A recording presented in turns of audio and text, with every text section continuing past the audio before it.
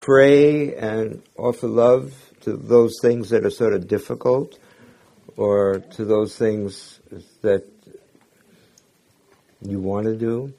Is it more fun to be giving prayer and love, or to be chatting with each other, or to be having dialogue, or to be going out and making peace in the world? Somebody came up while we were having our break and asked me 3 words: what is peace? And then he sort of clarified a little, because the group I belong to, we all belong to different clubs. My club is called the Zen Peacemakers. So, what is this thing called peace? Oh, that's a new song. The old song is... so we'll have to talk a little about that. But let me start from the beginning. In the beginning. How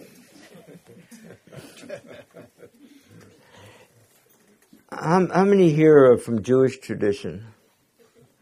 Because it's the beginning of the... there's a new year, yeah. And at the new year, one of the things that happens is that you start reading from the Torah again, from the beginning. And the very first word is in the beginning, Bereshit. How many here have seen The Great Lebowski? So, what's...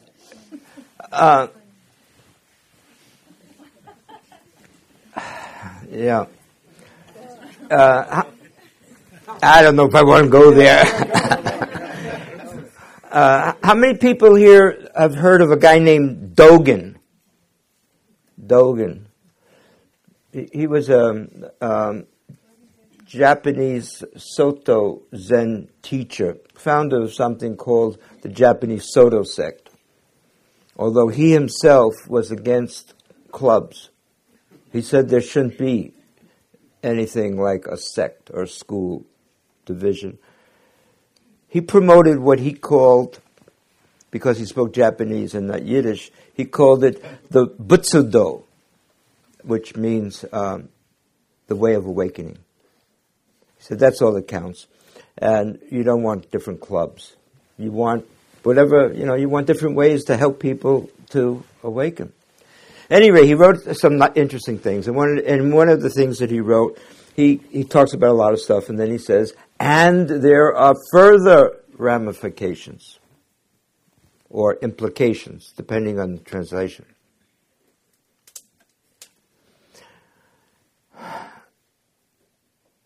There's a line in the Big Lebowski that is a commentary on that.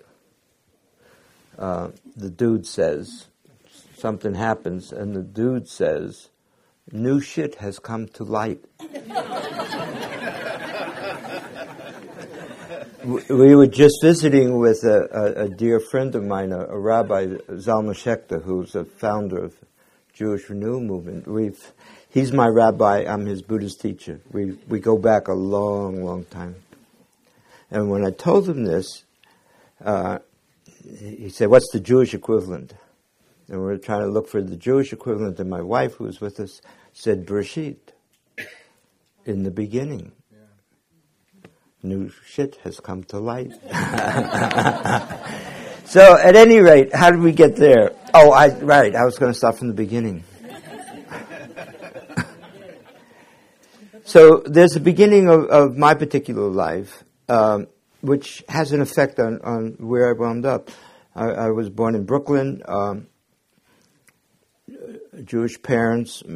My parents were sort of somewhat standard secular Jews in a way. Went to services in the holy days. But all my aunts and uncles were communists. So I grew up in a very socialist milieu. That was also very common in that from that period. So when I think back, that's one of the big influences, I think, that leads me to wind up in socially engaged Buddhism. That was one big factor. Another big factor, which was sort of a turning point in my career in Buddhism, because I was trained as an engineer and then as a mathematician and was working in the space industry. And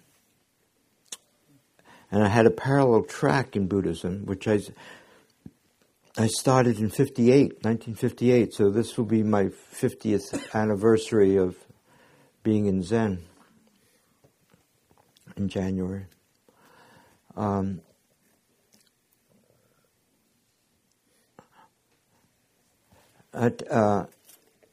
There was an occasion where I had an experience, and before this experience, my intention was becoming. I had already ordained as a Zen priest, and my intention was to stay within the temple and work with folks to awaken to the Butsudo, the way of awakening. To work within that Zen environment, that Zen temple environment, Zen meditation hall, Zen temple. And then I had an experience in which I felt the hungry ghosts of the universe screaming in suffering. Somebody asked about suffering. And I had the experience that those were all nothing but aspects of myself. And the immediate effect of that experience was a vow to try to feed all those hungry ghosts. And the sufferings were due to all of the feelings of not being satisfied in all kinds of ways. That led me to decide that I wanted to work within all aspects of society, not to stay within the Zen temple or Zen meditation hall. And I started to work with the mandala of life, the circle of life, and the various energies of that circle of life, which are the various energies of all our lives, all the aspects of society. And to say, what are the ways that will help us, all of us, whether we've heard of Buddhism or not, whether we've heard of Vipassana or Zen or Tibet, whether we've heard of Judaism or Christianity, whether we've heard of religion, whether we've heard of oneness or multiness, or whether we've heard of anything, what are the ways to help all of us to awaken to that interconnectedness of life, that oneness of life? That's sort of what came up in that particular time, which was in I remember it. It was 1975. And it just changed my whole life. And what I've done since then. Now this relates, of course, to another beginning, which is the beginning of what we call the tradition of Buddhism, the tradition of the way of awakening. And there was this guy that you know, who was a very wealthy guy and had a beautiful wife and great kids and wonderful harem and lots of money and all kinds of things. And then he leaves all of that and he awakens, right? And he comes, and we start calling him the Buddha. But he gives a message, and he gives a message that, and there are different ways that we can talk about this message, but one way is that he says that life is suffering, that we all suffer. it's not quite the same word as our suffering. He spoke a different language. He didn't speak English. He used a word called dukkha. It has a slight different nuance, but the closest we can come to it is probably that we suffer. But, what's the big deal? If that's the whole message, go with health with that message. I mean, but he went a little further. He said, we can eliminate that. Even that, we've been promised, you can buy vials of different liquids and you can, there was a time you still can get LSD pretty cheap. You can get all kinds of things. So there's lots of stuff that you can do that will give you, an experience of, wow, I'm not suffering. And he said there's a path towards the relieving of that suffering. He might have used the word ending of the suffering, because we all want endings. Unfortunately, I've never found the ending. I don't know, somebody in this group may have, and you may have run into somebody who says they have. And as we say in Japanese, "Gei gesundheit," that means go with health. I don't know anybody who's, at least I haven't met them, but certainly we can reduce the suffering of this world, and thereby our suffering. So there is a way. And the way that I'm familiar, and different people may have different ways, and there are different schools of Buddhism, and they have different ways of working towards that reduction of suffering. And even the terminology, we all use the same words, many same words, and we all mean something different. So you got to be careful when you talk to people to find out what they really mean and what they're saying. But at any rate, what I found to be the way to reduce suffering is to realize and experience the oneness of life, the interconnectedness of life. And so my search for reducing the sufferings of the hungry spirits, which were what I experienced as all the aspects of myself, that is, the whole universe was nothing but me, and we were suffering. I was suffering. So all kinds of... And the way to reduce that was for all aspects of myself to experience that interconnectedness of life, that oneness of life. And in that experience, the suffering gets reduced. And that has nothing to do with getting rid of what we think of as the things that are giving us suffering. It has to do with becoming at one with what is. Any rate, those are sort of words, and it led me to want to work in, as I said, in these different spheres of life. And it led me to try to experience those aspects of myself that I was afraid of, or in denial of, or at least didn't like. And so I created retreats and workshops to work in those arenas. And at first I did it just for myself, but invited people, friends to come, and they came, and it turned out to be a helpful way of practice, of the practice of reduction of suffering. And so that reduction of suffering, as I said, is the bringing together, the realizing the interconnections of the oneness of life.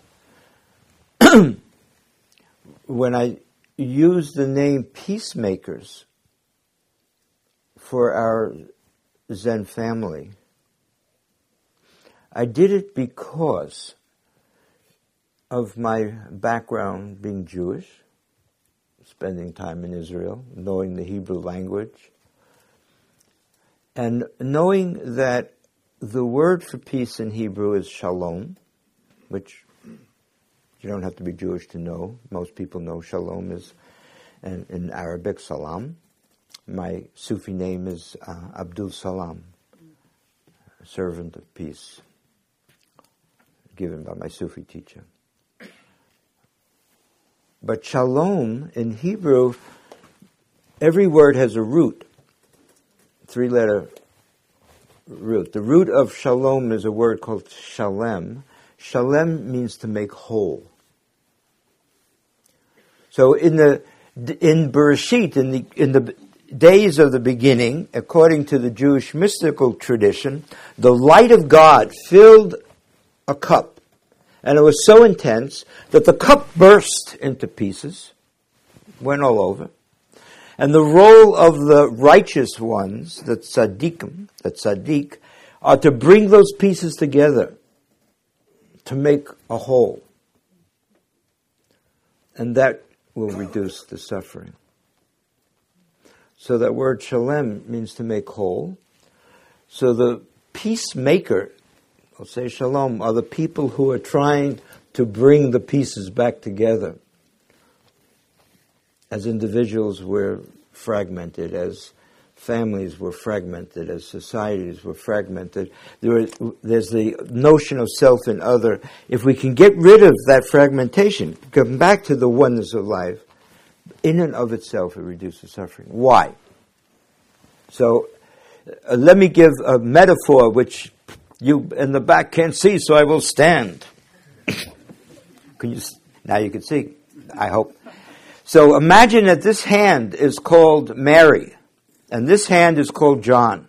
And Mary and John have gone to retreats, have read books, and they know that they are at one with Bernie.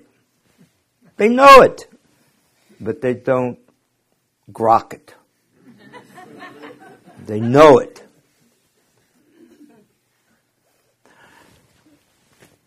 John is wearing a new suit. Mary gets gashed, and the blood is gashing and going all over. And John looks and says, I got a new suit. Should I get involved with that bloody mess? I may, Or John may say, I better not do anything. I'm not a doctor. I'm not trained. Or John might say, I don't have the right things. I don't have the right ingredients. I don't have bandages. I can't do anything. Or John says, I've only been meditating for 20 years. I'm not fully enlightened. Why should I mess around with suffering?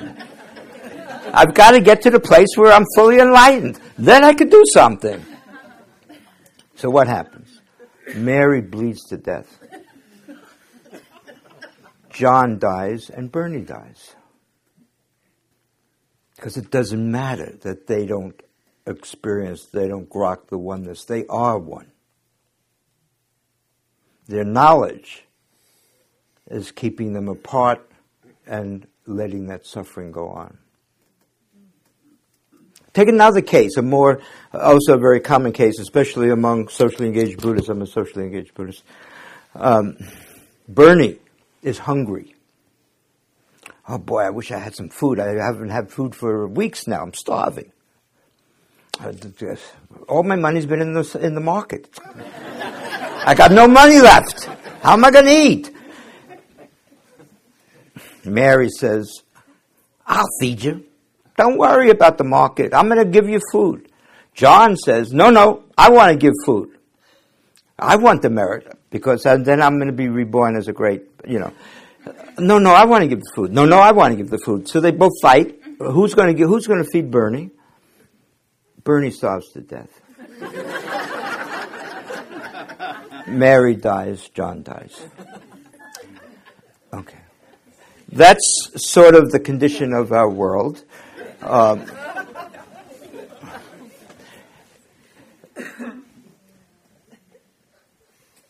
But after coming to lots of Monday nights and then to other kinds of programs at Spirit Rock, John and Mary both have the experience of the oneness of life.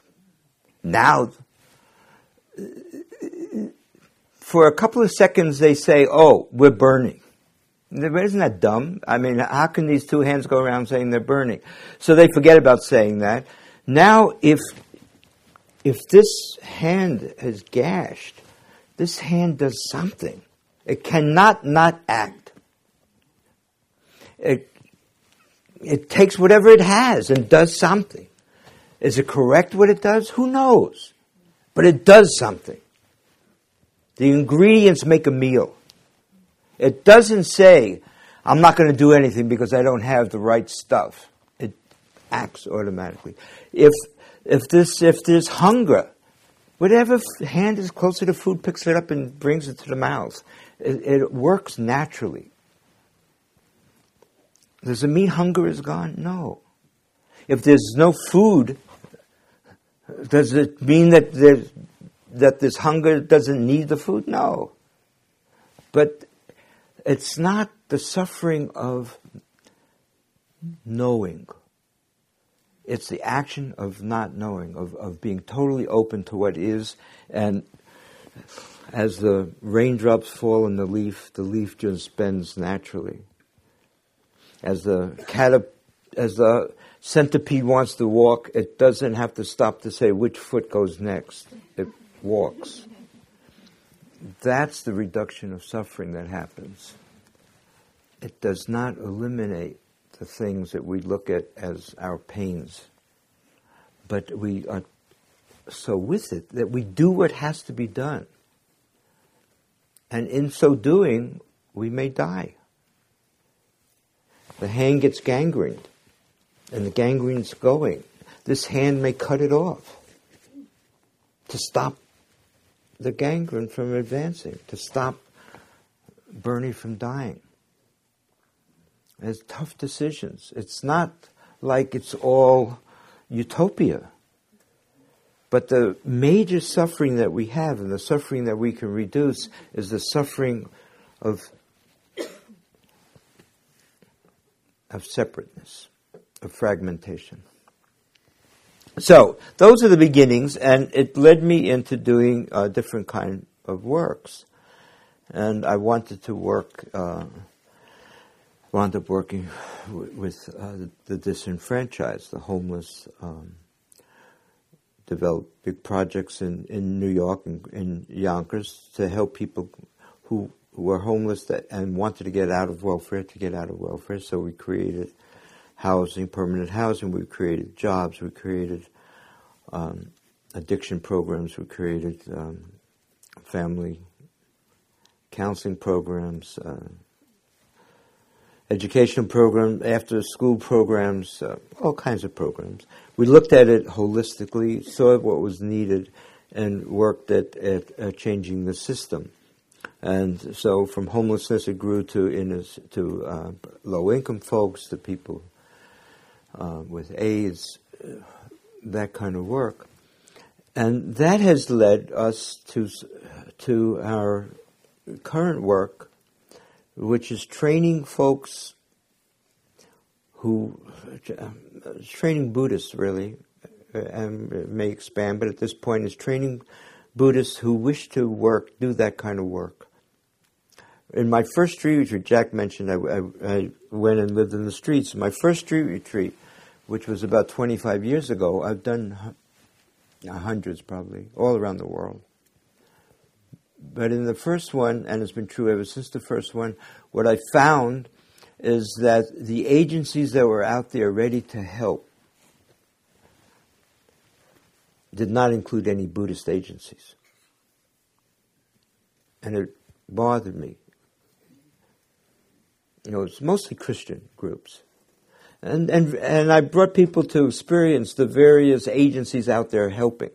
Dorothy Day's Catholic Houses, the Baptist missionaries, all kinds of programs. I didn't find a Buddhist one. My last retreat was about 6 months ago in a city, or a year ago, I'm not sure, in Springfield. Still haven't found a Buddhist one. I have found some Buddhists that want to do that kind of work, and they found Christian venues to do it in. So the Zen peacemakers, we've decided that we will establish Dharma centers within the impoverished areas of our country and train people how to work in those Dharma centers, where the main focus of the Dharma center is not to come there to learn how to make your... Well, in a way it is how to make your life better, but the way of doing that is by serving the community, and not just the Buddhists in the community, but the community, the people in need in the community. So, in a way, what we're trying to do is create the Franciscans of the Buddhist world. And I was reminded by this young man, who was reminded by my young man, that we have brochures out there talking about that training program. If you're interested, or if you know people that are interested, we're trying to find those Buddhists who want to do that kind of work. And we will be establishing, or we'll be helping people to establish those kind of centers and helping them to foster so that people can go work in those. That's our new work, which has come out of 25 years of doing that in New York, and of my street retreats and the different kinds of works of that nature that I've done. The first two houses, we're calling them Zen houses, and they'll wind up... everything I do also has an interfaith component. I've been involved in interfaith work for 30 years or more. And the first two are opening in Appalachia, in mid Pennsylvania, Appalachia, and in Roxbury, which is a poor area of Boston. And then others. There's a woman who wants to start a tent in New Orleans, a Zen house that way. That we'll be training people and helping them to do that. Okay. Now, I answered a lot of your questions. As you noticed, it was the first time I've ever done that. I hope it helped. I hope it helped.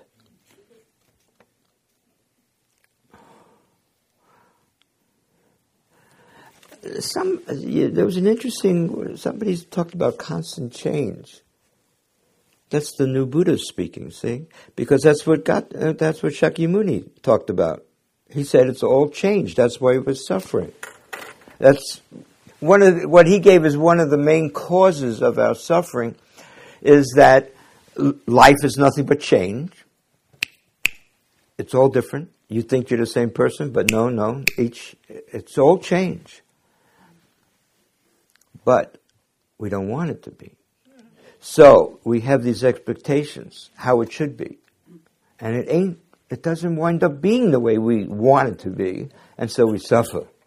Or it's the way we don't want it to be, so we suffer. There's whatever our expectations, how we would like it to be, how we would like it not to be, it doesn't go the way we think it should go. Isn't that something?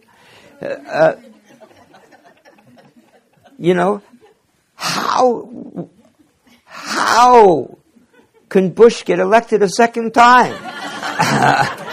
It doesn't make sense. This can't be the life we're living. Where's the rationality? So that's what Shakyamuni said, that we're constantly coming up with what we think it should be, how it should be, and it doesn't happen that way. It's constant change. So how can you be at one with constant change? You have to completely let go of your attachments to any idea you have, any concept you have. To do good work, we have 3 tenets in the Zen Peacemakers. The first is not knowing, to be totally open, not to not have knowledge. We should have as much knowledge as possible, Fill up our bag with as much training, knowledge, ideas, concepts as you can. But be in the state of not knowing. That is, do not hold on to any particular one. Go into the situation completely open and free. Second tenet, bear witness. Grok what's going on. Feel what's happening. Out of that, grab the right tool from your bag. You can only grab a tool that you have in your bag. That's why you need to load it up as much as you can with as much as... But it's at that point that you grab something and then apply it. Normally, our mode of operation is we come to a situation and we say, we know the answer. Right? And we have a fixed answer that we're going to apply to the situation. It creates more mess. If we could be totally open to the situation, really feel it, and then pull out the right tool, that we call our third tenet loving actions. So we want all three things to happen. We want practices to help us to let go of our attachment to, or our clinging, our attachments to these concepts and ideas. We have trainings to help us to bear witness to the situation itself, that is to eliminate the gap between the subject and object of the situation, and to bear witness to it.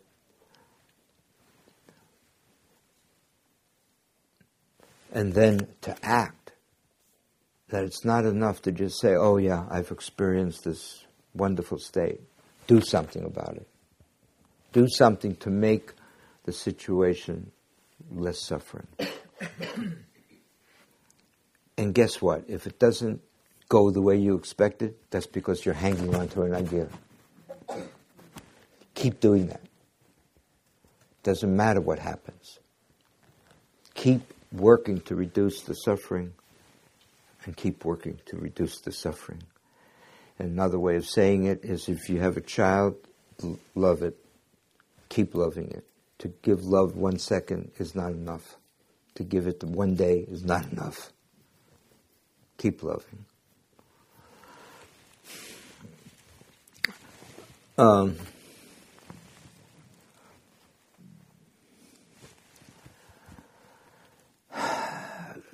I've rambled a fair amount. Let's open for some questions from, because it's hard to have dialogue if there's only one person talking. there's a lady in the audience.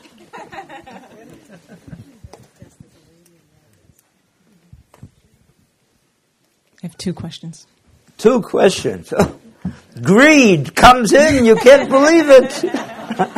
How many people tell you that you look just like Bodhidharma?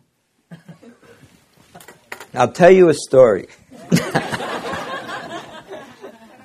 We just went, my wife and I and Genki, Genki is replacing me as the head of the Zen Peacemaker Sangha and the head of our Maizumi Institute and the one who's coordinating all these Dharma centers in the impoverished areas and the training centers for the people who want to do that work. So if you want to do that, or if you have somebody you don't like and you want them to do that, have them contact. But anyway, the 3 of us were just in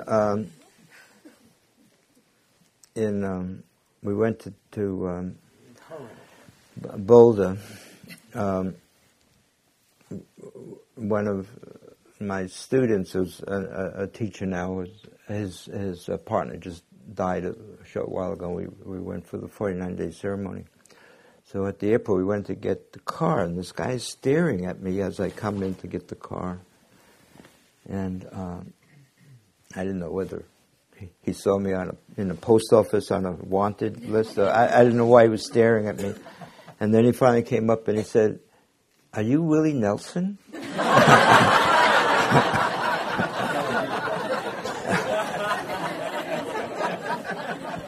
Now, nobody has ever come up to me and said, "Are you Bodhidharma?" But But in Japan, a lot of the priests I know there call me Daruma, which is the Japanese term for Bodhidharma. Yeah, because we're beards, see? It's unusual to find us Zen guys with beards. Like, look at him, see, that's what you're supposed to look like. I don't know whether it's the beard, but yes, there's been yeah.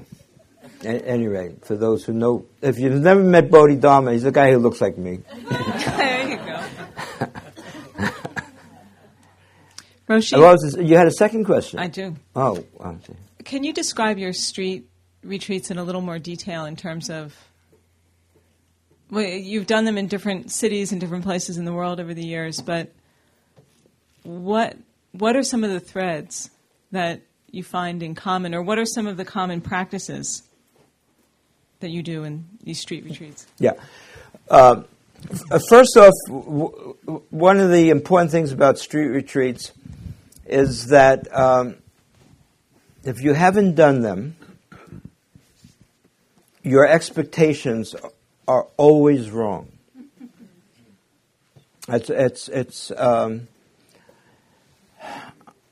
I've never met anybody who has gone on a street retreat, I don't say read about them, but that's gone on a street retreat that wasn't tremendously affected by it and not in any way that which they expected.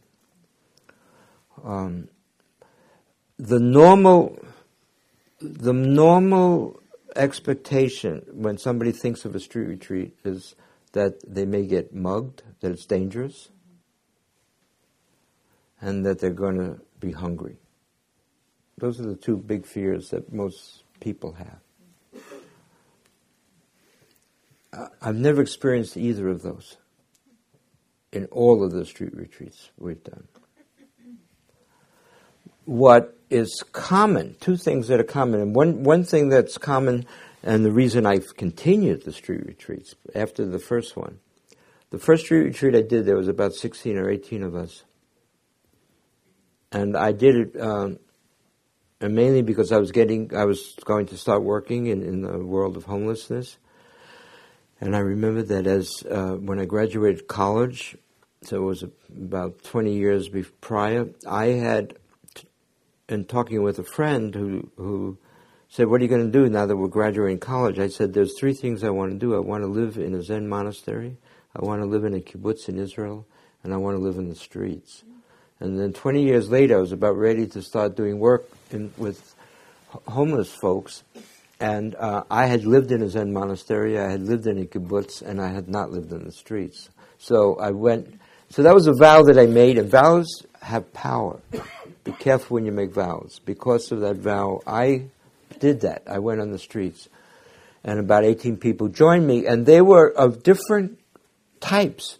There were a few people that had never meditated in their life. There were a few people that had done immense amount of meditation. They were from different traditions. So it was a variety of people. I'd say 90% of those people were tremendously affected in ways that decades and numbers of retreats had never done. And therefore I continued the retreats. Now, I think part of the reasoning that happened is that we were all forced to live in the moment in a real way, not in any imaginative way or practice way. We were forced to live in the moment. That was one big thing. But another transformation that occurred, that was so important, was that I've never had anybody go on the streets with me who could then walk in the streets and look away from anyone. Because when they were on the streets, they experienced people not seeing them. None of these people had experienced that before. I'll tell you a story. On Ellen Burstyn's 70th birthday, she went on the streets with me. It was about maybe it's more than 5 years now. And every time she gives a public talk, she winds up talking about the time she went on the streets, and in a particular incident, I make everybody beg. They can't have any money when they come to the streets. And you have to beg. And I bring them to eat at different venues so they can experience different ways that people treat.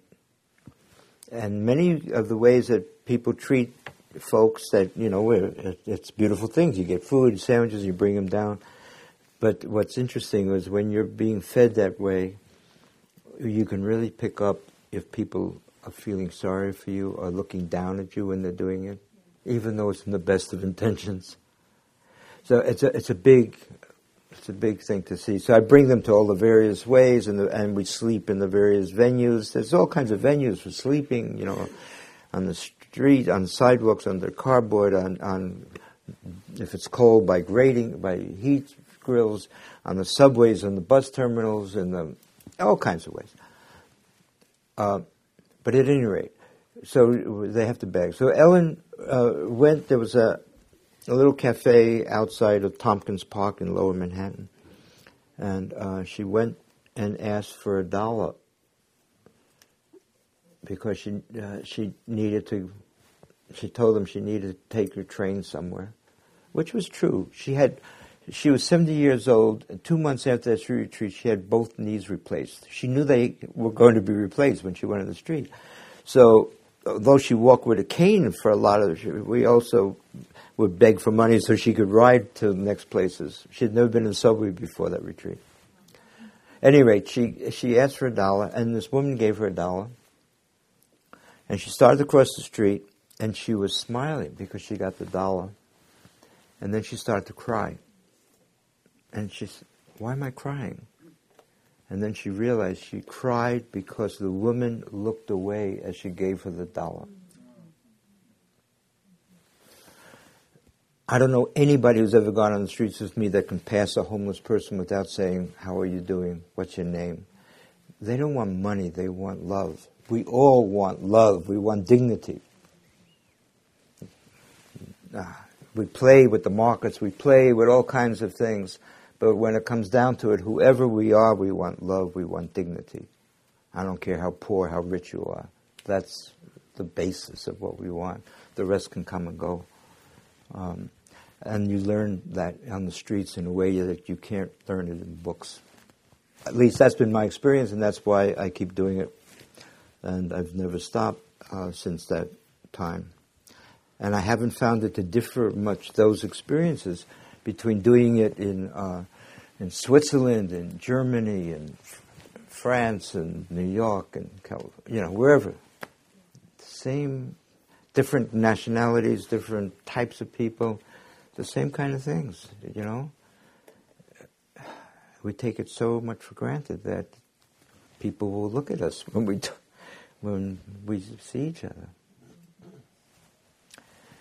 Those are street retreats. They become a whole practice. There's a beautiful group here in San Francisco, Faithful Fools. How many know the Faithful Fools? If you don't know the Faithful Fools, look up the Faithful Fools. They're beautiful. There's about 3-4 people here. They started their organization after reading my book, Bearing Witness, and reading about street retreats. They work in the Tenderloin, they work with the homeless, and everybody who's on their board or on their staff goes out in the streets. They've taken out 3,000 people by now. It's led by 2 women.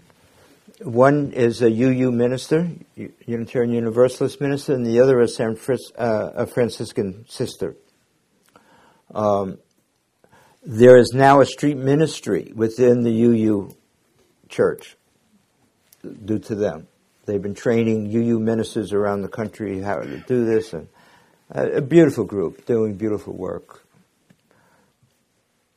I'll take some other questions. Oh, some other questions? Yes, ma'am. Wait. Oh, we got to have the microphone. Yeah, we're going to run out of time. Back to your 3 tenets for suffering? No, 3 tenets? You said you had 3 tenets for satisfying or not knowing, that is being totally open to the situation. Right. Not being Bearing attached. witness. Bearing witness. Bearing witness to the joys and sufferings of the world. And what I mean by bearing witness is the elimination of subject-object relationship. It's one of the practices in Zen. Zen has built up practices to get rid of that separation of subject and object. They've done it in all kinds of ways. They've done it by shouting, by sticks, by koans, all kinds of things. I do it by plunges.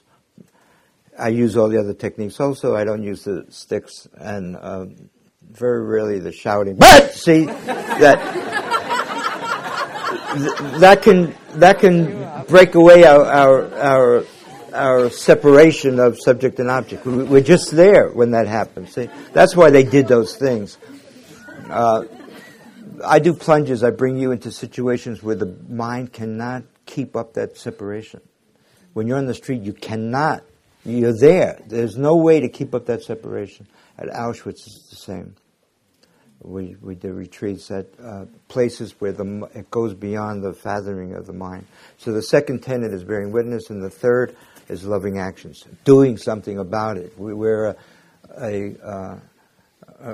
Zen Peacemakers is about doing loving actions, about doing things. Thank you. So my question is, when you said before you have the loving action, you spend time allowing, not getting attached to the outcome, but allowing the outcome to come to you? Is that what you were trying to express? For instance, God has visualized it better than you could, so do you wait until it feels right to have the loving action? No, that's not what I said. Okay. But the not knowing is entering into a situation and being totally open, not having a fixed idea of what is going to be or an expectation. And then the second is trying to just feel that situation. So here's an example. I'm a carpenter. Bernie the carpenter. And being a carpenter, I want to be a wonderful carpenter. So I've studied the Amish ways of carpentry. I've studied the Japanese ways of carpentry, the Swedish ways, the American ways. I've studied all kinds of ways of carpentry, and they're all specialized tools. So I put the shakers. I can make shaker furniture. I've studied those ways, and I put those tools in my tool bag. I have this tool bag with all these tools, and I know all these ways of doing things. And then I get a call. And the woman and this young lady, Cynthia, says, "Bernie, I heard you're a carpenter." "Yeah, I'm a carpenter." "Can you fix my door?" "I can try." So I go to the woman's house, and the front door is sticking, and it's now. If I'm the person who's attached to an idea, whatever the idea is, I know how to fix that door, and here's how you're going to do it. The attachment looks like my hand is stuck on one of those tools. Maybe it's stuck on the hammer. So I go to the door, and I start banging away at the door. That's not bearing witness. That's not knowing. That's knowing I know how to fix the situation, and I'm going to apply it to the problem.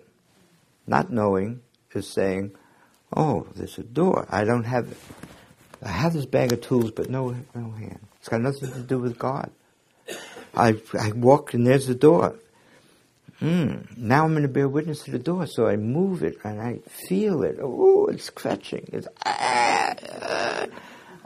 I'm hearing the door. I know what's happening. This is loving action. So now I reach in, take out the sandpaper, rub it a little. Nope, it's still fetching a little. Let me feel it. Oh, maybe some oil on the hinges.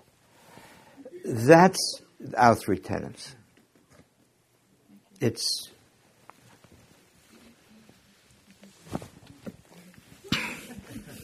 another question. Another. Do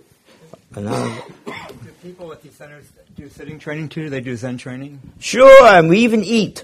Yeah, we do all kinds of things. I remember once when I first got involved in Socially Engaged Buddhism. I like to call it socially engaged instead of engaged because all things are engaged. But anyway, people would say, "And do you still meditate?" Come on. As if they meditated 24 hours a day and didn't do anything else. Meditation for me is a piece of life, just like eating and breathing is a piece of life. Those are all things you do. Okay. And then what? Is that the end of it?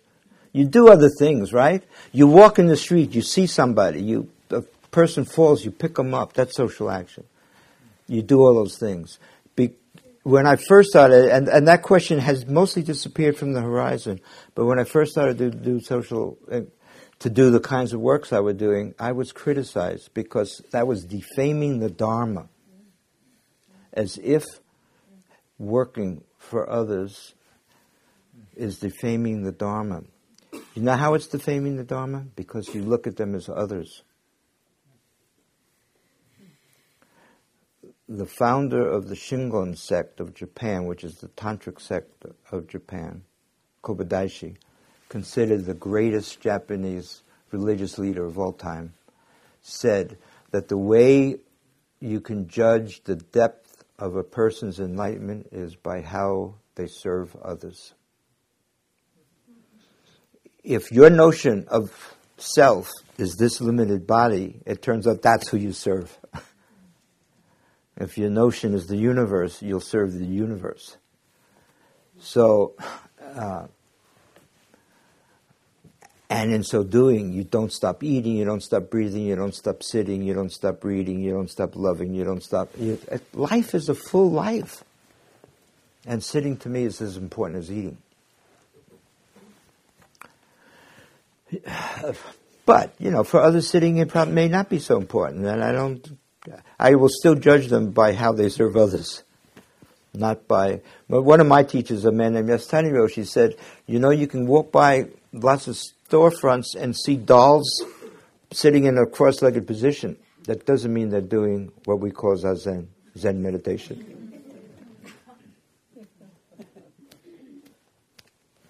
And it doesn't mean to me that they are an enlightened being.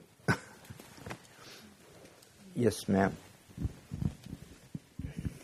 I would really appreciate it if you could speak a little bit about the retreats in Auschwitz. Okay. And let me just say, Daido's in much better shape. She's a Dharma brother of mine, who's a bit older than me. Not so much older, but a bit older. We're in our 70s both.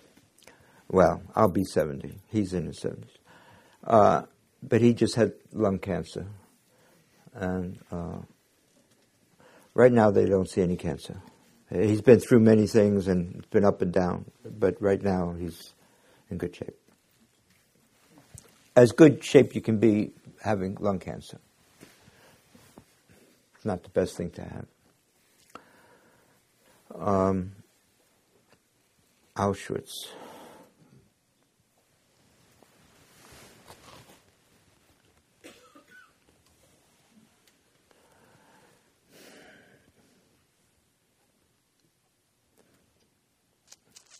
I ordained a man, his name is Claude Thomas, Anshin Thomas. And I was going to, the idea was he was going to be part of a walk from Auschwitz to Hiroshima. It was led by a group of Japanese monks that walk and hit the drum for peace and chant the Lotus Sutra. Beautiful group, sort of a Gandhi. The founder was a Gandhi of Japan.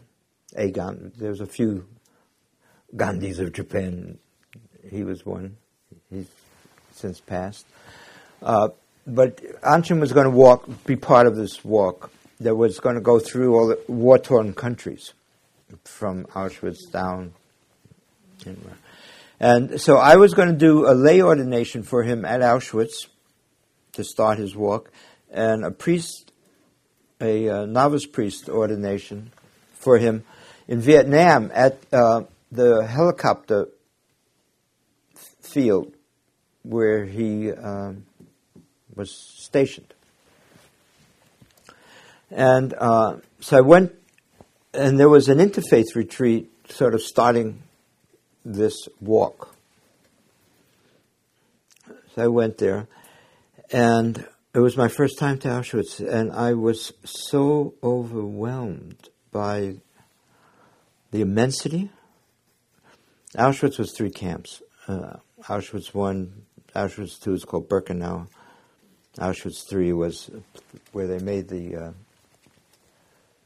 gas for the gas chambers. It was a chemical plant run by slave labor. Auschwitz 2, Birkenau, is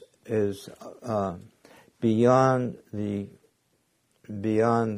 ability of the rational mind to comprehend. It's so huge, so immense. And walking there, I could just feel. I could feel the spirits. It was, and so that's happened to me at different times in my life, where I'd walk into something which was ununderstandable, ungraspable, and which made me want to sit there and bear witness to try to grok what's going on. So I decided to do a retreat there, and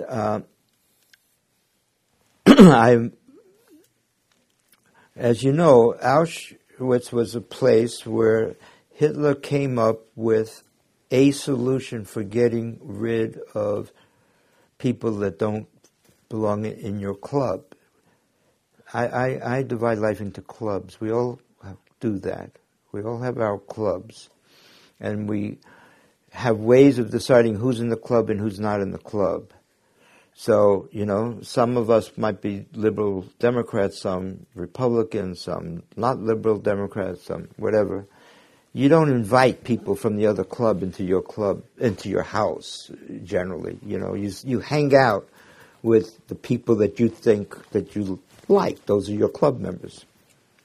So we have different things, and in different, at different times we have clubs. If you run through a red light, you get arrested. And you have things to do with people that violate the rules of your club. If you're black, you could get lynched in the old days, and you didn't belong to that club. Or gay, you could get banned. There's all kinds of things that people would do to folks who didn't fit in the club. Auschwitz is a place that epitomized a way of getting rid of those that don't fit into the club, the Aryan class. You kill them. It's very common, but that was a place that epitomized that, and was so many groups. That's where we killed the gays, the mentally subordinates. We killed the first ones to be killed there were the Polish elite, and then the Polish, the intellectuals were all killed there. The people who don't look like us, they were killed there. So it was a place of killing, of getting rid of the differences, of one way. So I decided that when I wanted to do that retreat, I wanted to bring as many differences as I could to that place. So that first retreat was about 150 people. It was about 10 different religions, about 20 different countries. It was children of SS officers. It was children of survivors. It was survivors. It was all kinds of folks. What happens when you bring all kinds of different folks together? They fight. Because no matter how liberal we are or how we are, you bring enough diversity and it causes problems. So the Auschwitz retreat was designed specifically in a specific way to bring as many diverse groups. I brought the woman who was the queen of the gypsies of Poland there because her clan, the gypsies, that's where they were killed for being gypsies. We had all kinds of diversity. And the first day, it was planned to be overwhelming. It's not hard to overwhelm there, but it was a full day, and the experiences were deep enough to where we were all overwhelmed. That meant the brain couldn't think. That meant the ability to hold on to our ideas and concepts was very, very difficult. We were open. So, and then we spent days bearing witness, being there, and bearing witness to the joys and sorrows of what goes on there. And we did small groups of counsel, we did large groups, we did all kinds of things. And as I say, in the first few days, a lot of stuff came up. There was a rabbi who wound up leading, in the first night when everybody was so overwhelmed, he wound up leading people in dance. Half of the people were ready to quit the retreat, because how could you dance in a place like that? Until this Orthodox Jewish woman said, "We Jews dance." It's different cultures could not grasp the other cultures. Even though on one hand they were sort of connected as being liberals, their guts were different, and those guts were exposed at Auschwitz. And by the end, we were one family. With a lot of sorrow, a lot of tears, a lot of suffering. We were one family. And it was such a powerful retreat that I continued it for many years. Eventually asked others to, said I wanted to stop. And after the 8th year, I stopped going. But in the 10th year, I went back because it was the 10th anniversary, and I wanted to go back. And after 10 years, I was so taken by the retreat that I went the 11th year. Now it's the 13th year. I don't think I'm going anymore. But it is continuing, and the idea of those kind of bearing witness retreats is becoming another practice within the Zen peacemakers and spreading out to other places. There's now one being planned in Rwanda. It's not easy to plan it the way we tried to do it among Native Americans, and we couldn't get them to come together. We couldn't get the different folks. It's not easy to bring brothers together. Anyway, we have gone past the allotted time. And I'll tell you one last joke, which I was at the wedding of one of my, a friend and a student and the first Zen peacemaker priest. And his father was a AA speaker, circuit speaker, he was an amazing man, and for 40 years, when I met him, he was 40 years, had been in AA and hadn't missed a meeting for 40 years, a day. At any rate, at the wedding, I was sitting at his table, and a guy came over and said, the waiter came over and said, would you like a drink, sir? And he said, not unless you have 2 weeks to spend with me, Sonny. So I will say goodnight to you all, unless you have 2 weeks to spend with me. Bye. Thank you.